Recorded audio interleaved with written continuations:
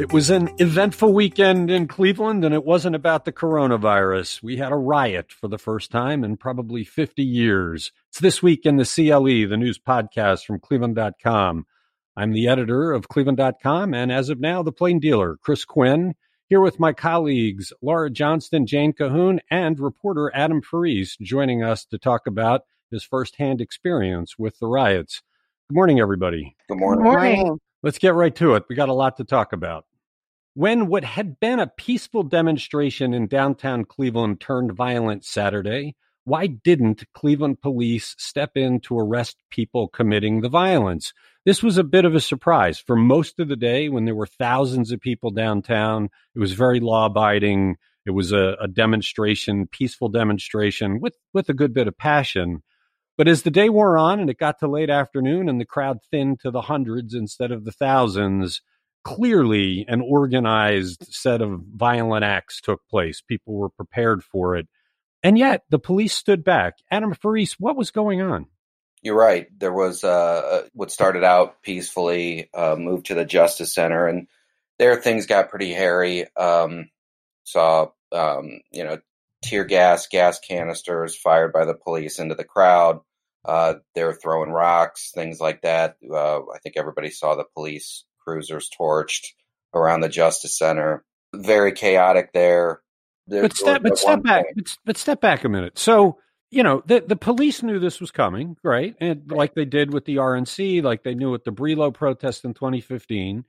They're there. They're somewhere. They weren't hugely visible. They kept a low profile during the peaceful part. But when the spray painting of the building starts, when people start launching very large boulder-style rocks through the windows, they did not mobilize to arrest those people. I mean, we could see them. John Kuntz has photos that put you right next to the guy, one of the people throwing the boulders, and the police didn't mobilize to arrest. It was very different from the RNC. Remember when the guy lit the flag on fire and the cops mobilized, rushed in and tried to end it. And at the Brillo protest, as soon as things started to go dicey on East 4th Street, they announced people must disperse. They started making arrests. Here was criminal acts that were very overt that everybody could see. They didn't do anything. Yeah, so I'd like to point out those first two examples you gave, city ended up paying out settlements and lawsuits for the way they handled both of those. For this one, there didn't seem to me to be a large police presence, where the other ones there was. This one started out, I believe the bike unit came out first, which is the officers who are not in any sort of riot gear or anything like that and just have their bikes. That was replaced by the officers in the riot gear, but there just wasn't a lot of police presence downtown. They bussed in, I think, 3 or 4 bus loads, which, I think maybe 8 or so in each bus, maybe 10. And those were, heavily damaged also. But there just wasn't the police presence there was at the other protests. Also, I think logistically around the Justice Center, it was pretty much surrounded. So there just wasn't enough around the Justice Center at all. This is a speculative question, but based on all of the training and the work they did for the RNC and for Brillo and the consent decree rules, I wondered whether this wasn't incompetence. Because if what you're saying is true, they just didn't have the people there to deal with this, and that's incompetence because they just didn't plan, even though violence had broken out in Columbus nights earlier and across the country. But I wondered whether knowing that this is a powder keg across the country, that the people are fed up with police officers killing African Americans, whether the city was okay with a little bit of property damage and its focus was much more about the safety of people, the safety of officers. And so as long as it was property being damaged, they'd let it go just because they knew that there needed to be event. I don't think anybody would ever say that because they would basically be acknowledging they allowed a lot of damage to occur downtown. But I just couldn't get it, given that this is a police department that has been trained to deal with this. And have done, I think, a a pretty decent job with the RNC and some of the other protests in the last 7, 8 years. Yeah, I don't know if they were just. I have no idea if they were thinking, yeah, go ahead, destroy downtown. It's there's no way to say that, no way for me to know that. Or were they not prepared for? I mean, Um, they were ready at the Justice Center, but yeah. when Euclid went down, did they just not know? I think so. Kind of reading between the lines of the late night press conference that night, I think the chief was saying something along the lines of, we there were things we didn't. It was an unpredictable event, unpredictable protest. So once it got out of the Justice Center and went to Euclid. I don't. I mean, there wasn't anybody there. I was there on Ninth and Euclid. Me and Corey Schaefer, and there was no police officers for quite a while. Yeah, but I guess that's where I start to wonder if it was more improper planning and incompetence. Because if you're going to have the unrest that took place in cities across America, and actually there were demonstrations in other countries in support of the protests here, where would it be? It would be Ninth Street, it'd be Euclid. Those are the places that are most likely to get stormed. And I was struck watching as you and Corey did your Facebook Live. Actually, I wanted to bring this up. I mean, you guys turned a corner and walked into what was a very scary situation. Made me really nervous watching it. You walked up on looters. I mean, and actually on the Facebook Live, they smash a window and then they start talking trash to you guys, and you quickly walked away. Corey actually has provided some advice on updating our guidelines so that we can be more safe. That must have been scary, right? Yeah, it got a little. It was a little tense, like you said. We were focusing on the Facebook Live where we need to go. There were small groups of people, kind of all over the place. But when we got closer, yeah, they were, smashed the window, going inside. Not very happy seeing that we were on Facebook Live, and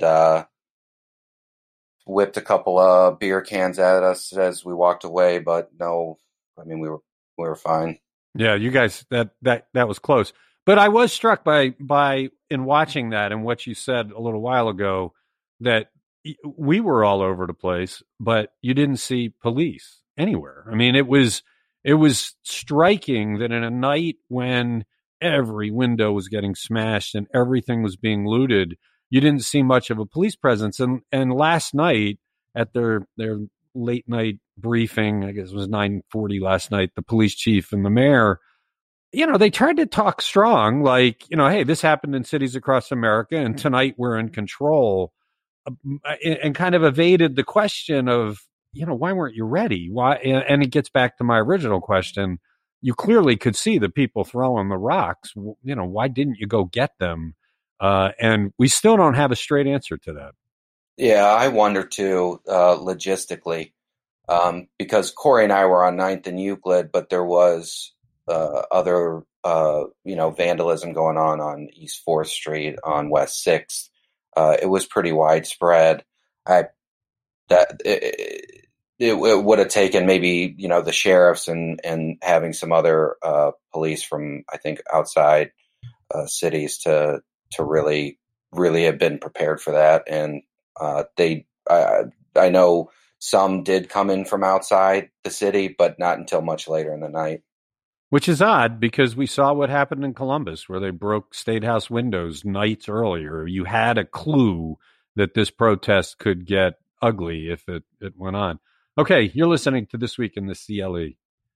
Is Cleveland Police Chief Calvin Williams providing any evidence to back up his claim that it was out-of-towners who committed the violence during Saturday's riots in downtown Cleveland?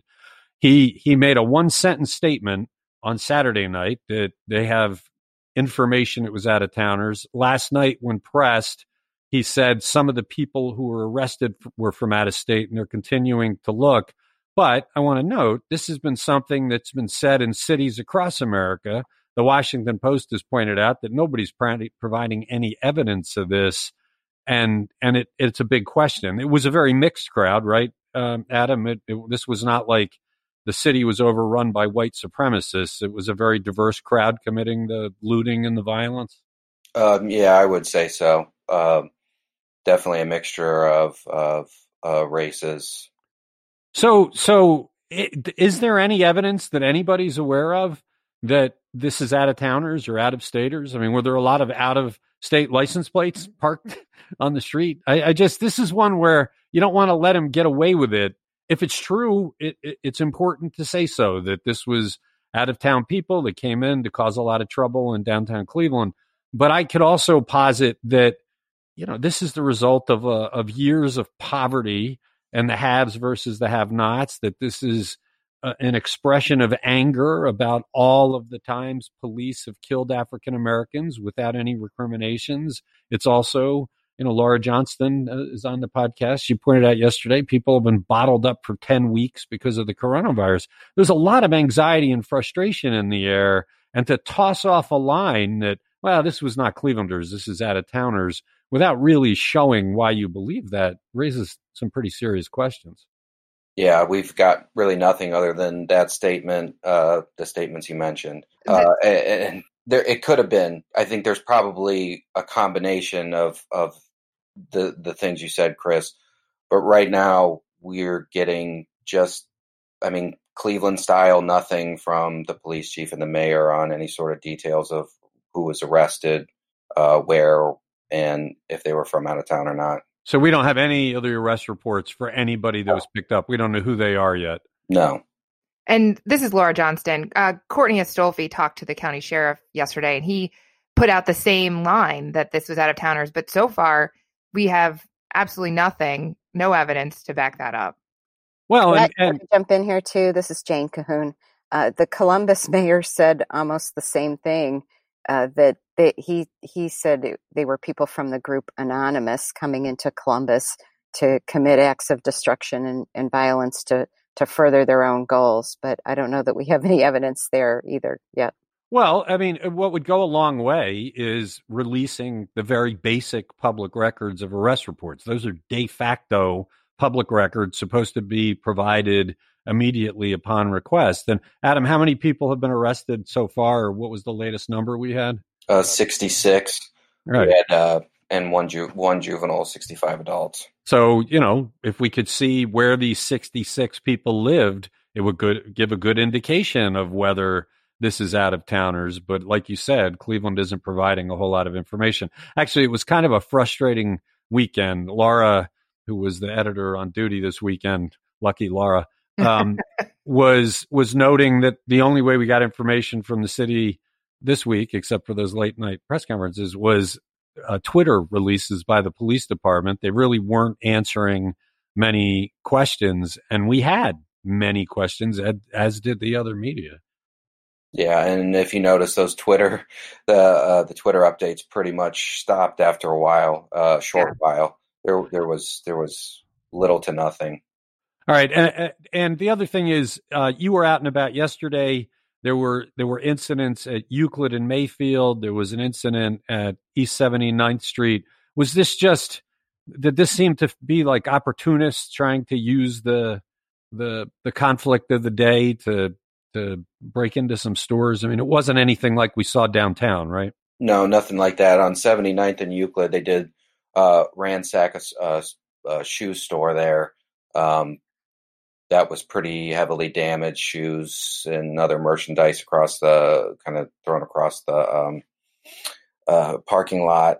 In Little Italy last night, it was just, I think, 5-6 protesters came up with signs. National Guard and a ton of Cleveland police officers showed up pretty immediately, and just asked, told them to leave, which they did, and that was pretty much about the extent of it there. Yeah, the mayor said last night that they have a staffing plan now where they're on top of things. We'll have to see. And of course, they're keeping the curfew in place to prevent anybody from being downtown. You're listening to This Week in the CLE. Was the violence that occurred during the riot in downtown Cleveland Saturday spontaneous or organized? Laura Johnston, we were on the ground. We had people downtown, and it did not seem to be spontaneous. There were lots of signs that people came downtown planning to create some mayhem. What were they? Well, let me just point out that the protest itself and the main organization, Black Lives Matter, stressed that it should be peaceful. They did not want violence. They put that out there. And let's point out, the organized part of the program was peaceful. I mean, it was striking to me to see thousands of people downtown. I wasn't there. I was watching all the video. Most of them, 99% of them, wearing masks, very passionately protesting what's going on in this nation. And for 2.5 hours or so, peace reigned. It was after that broke up that the violence began. And a lot of people went home because they didn't want to be part of the violence. So the official protest was very peaceful. Obviously, some people brought things to turn the protest violence. They brought spray paint, Molotov cocktails. There were some protesters carrying radios. A man and woman wearing full masks that had covered their faces. They ran after all the gas canisters, put out the smoke with a bucket of solution, and then threw it back. There were people that were dressed as medics who taped red crosses to their shirts to make sure that people who got pepper sprayed got to flush out their eyes. There were people with megaphones, people listening to scanners so they could tell what was coming next with the police. Yeah, I even saw some people carrying milk, which is what you need for... Water doesn't work on apparently baking soda and water is a good solution too. Yeah. So, and look, you don't bring fuel for a Molotov cocktail unless you're planning to use it. And the way our photographer said it worked is they'd smash out a window in a police car, light the Molotov cocktail, throw it into the car, and then the car would go up. So clearly there were people in Cleveland Saturday who only came down to cause violence. You don't bring spray paint. You don't bring... Which is interesting. So you got to wonder, how does that get organized? And I guess that feeds into some idea of outsiders planning it. But there was clear evidence that this was organized and not spontaneous. It's this week in the CLE. How did Cleveland.com photographer John Kuntz get those jaw-dropping photos of the riot in downtown Cleveland Saturday? I was stunned by these photos. I don't know that I've ever seen their like. I felt like I was standing next to the rioters as they threw boulders through windows, as they stood on burned out police cars. I mean, it was striking that the rioters were not looking at John or the journalists as a problem. They were focused 100% on their vandalism. Laura Johnston, these were pretty amazing photos that people should take a look at. I agree. John has covered a lot of protests. He got pepper sprayed in Columbus in 2015 when Ohio State fans got overzealous celebrating their NCAA football championship. He said this was one of the strangest protests he's ever been at. He moved around a lot. He used a mid-range zoom lens. When the protesters marched down Lakeside Avenue, he climbed up to that hill atop the convention center and got some really good shots. When I asked how he did it, he said he knows what he's doing. He can take a couple shots and then blend in at the edge of the crowd so that he's not too overt. He said he ran fast. That's why he used a mid-range lens and not a long lens. It's easier to run with. He cropped a lot, but he just moved around. He said because it was a bright day, he set the ISO low to get the best photo quality. But yeah, he did some incredible work over the weekend. And I asked him if he thought the masks made a difference. I mean, everybody's wearing a mask. You see the picture. The guy, I think, is actually facing John at one point who's throwing the boulder in the window.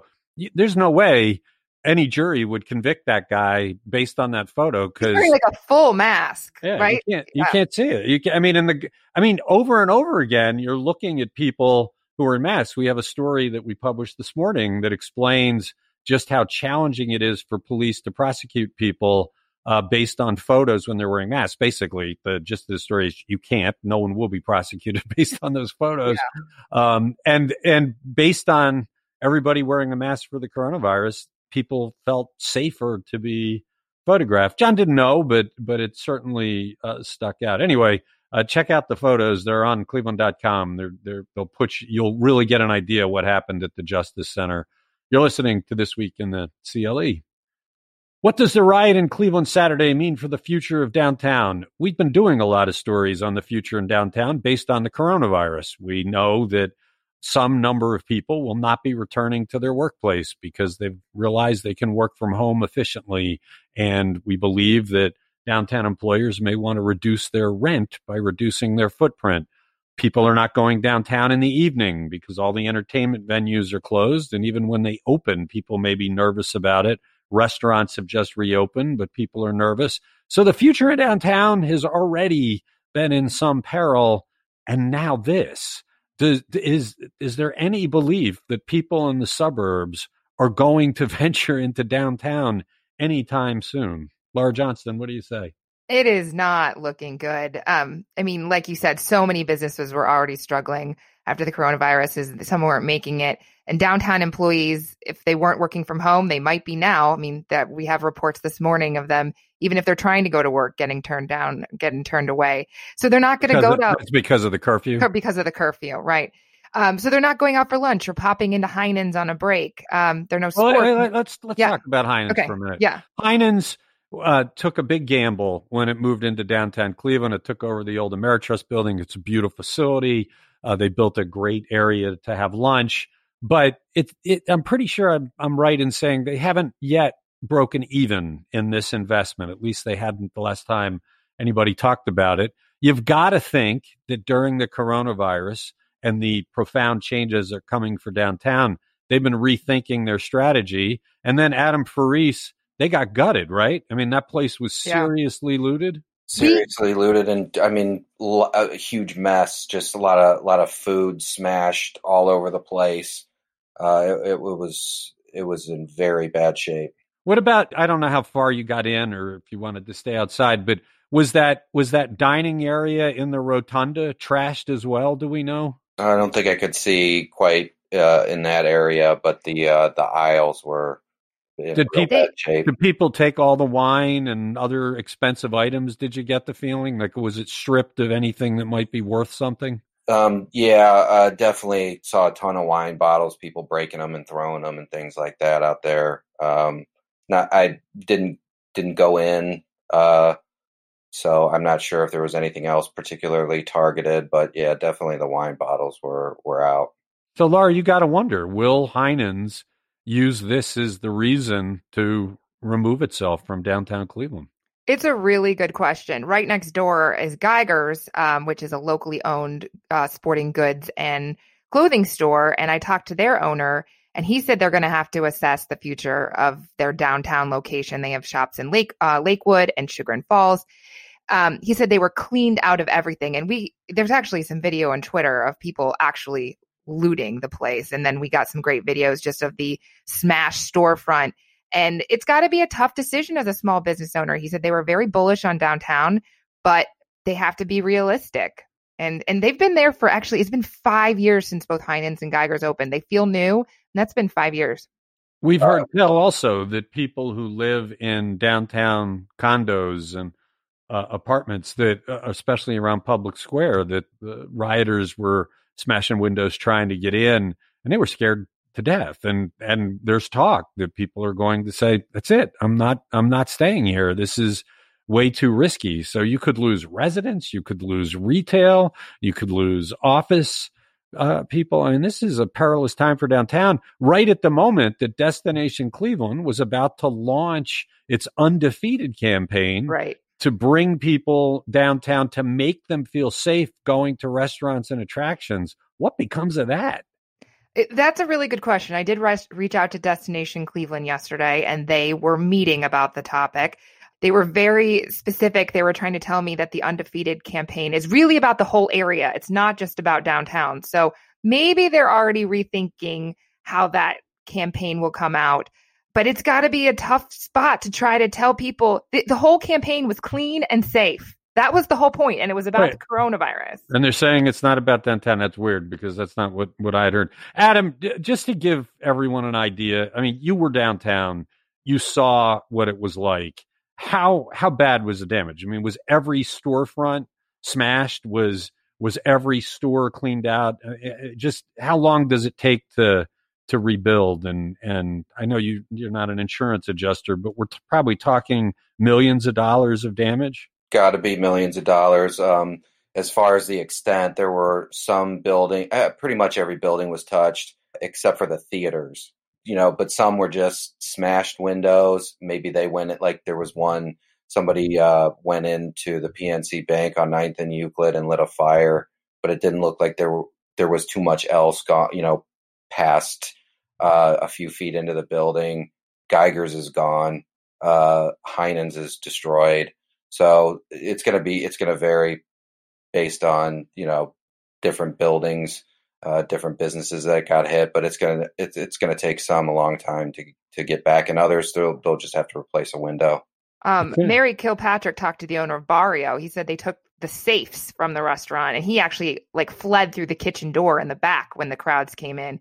Also, we found out from Cleveland Clothing Company, we thought they were looted. They actually took out all their inventory Saturday morning thinking this could happen. And so they have it all in a warehouse somewhere. So they were the only ones maybe that thought that this was a possibility.